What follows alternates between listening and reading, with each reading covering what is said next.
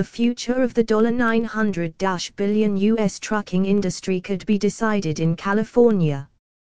By Adam Beam.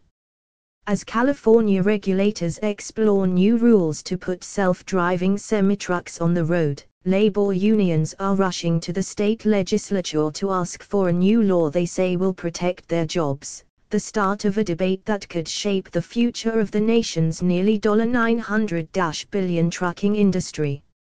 California already has rules governing self-driving cars and delivery trucks that weigh less than 10,001 pounds.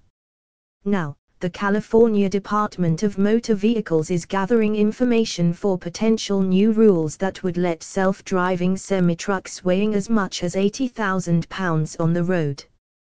The rule-making process takes a long time, and is mostly crafted by officials in Democratic Governor Gavin Newsom's administration.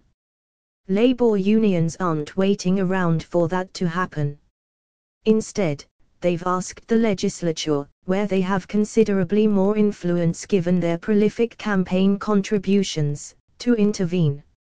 On Monday, more than 100 members of the International Brotherhood of Teamsters joined Assemblymember Cecilia Auggia-Curry, a Democrat from Winters, as she announced new legislation to require all self-driving semi-trucks to have a human driver present to oversee them. Labor leaders focused much of their messaging Monday on public safety, an argument seemingly tailored to appeal to the driving public. Mike Fry, a San Francisco truck driver with 27 years of experience, told a frightening story about a passenger car losing control and getting wedged beneath his trailer.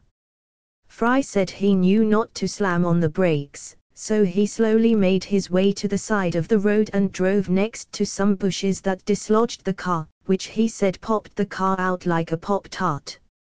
"You cannot program instinct into a computer," Fry told the crowd. "There is no way they can think like that." But beyond safety issues, labor unions see the technology as a threat to their jobs. Speakers at the rally attacked what they view as corporate greed, name-dropping Elon Musk, the billionaire head of electric vehicle company Tesla. The company has promised to deliver semi-trucks that would be able to follow one another autonomously in a convoy. Teamsters Regional Vice President Lindsay Doherty said California has 500,000 commercial truck drivers on the road, giving it outsized importance in terms of shaping national transportation policy. "So goes California, so goes the rest of the nation," she said. "If we lose this, we're never getting them back." Multiple companies are testing self-driving technology for semi-trucks, and many have eyed California as a place to eventually deploy the technology given its busy ports that require lots of trucks to transport goods to warehouses. The Autonomous Vehicle Industry ARSN, an industry trade group that supports self-driving technology, has argued that autonomous trucks would make for safer roadways, asserting that computers make fewer mistakes than humans. Asked about Auggia-Curry's bill, the group pointed to a statement from Executive Director Jeff Farrar issued last week in response to a public hearing on potential new state regulations.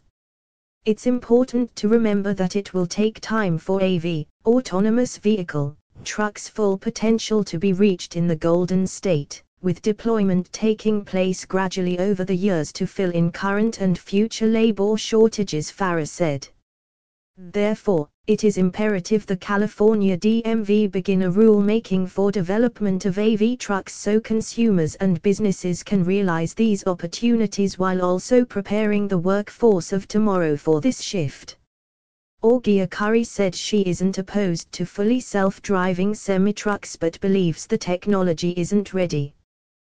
"There may be a time, 30 or 40 years from now, and I won't be around to see it, where hopefully that they might be able to do that," she said.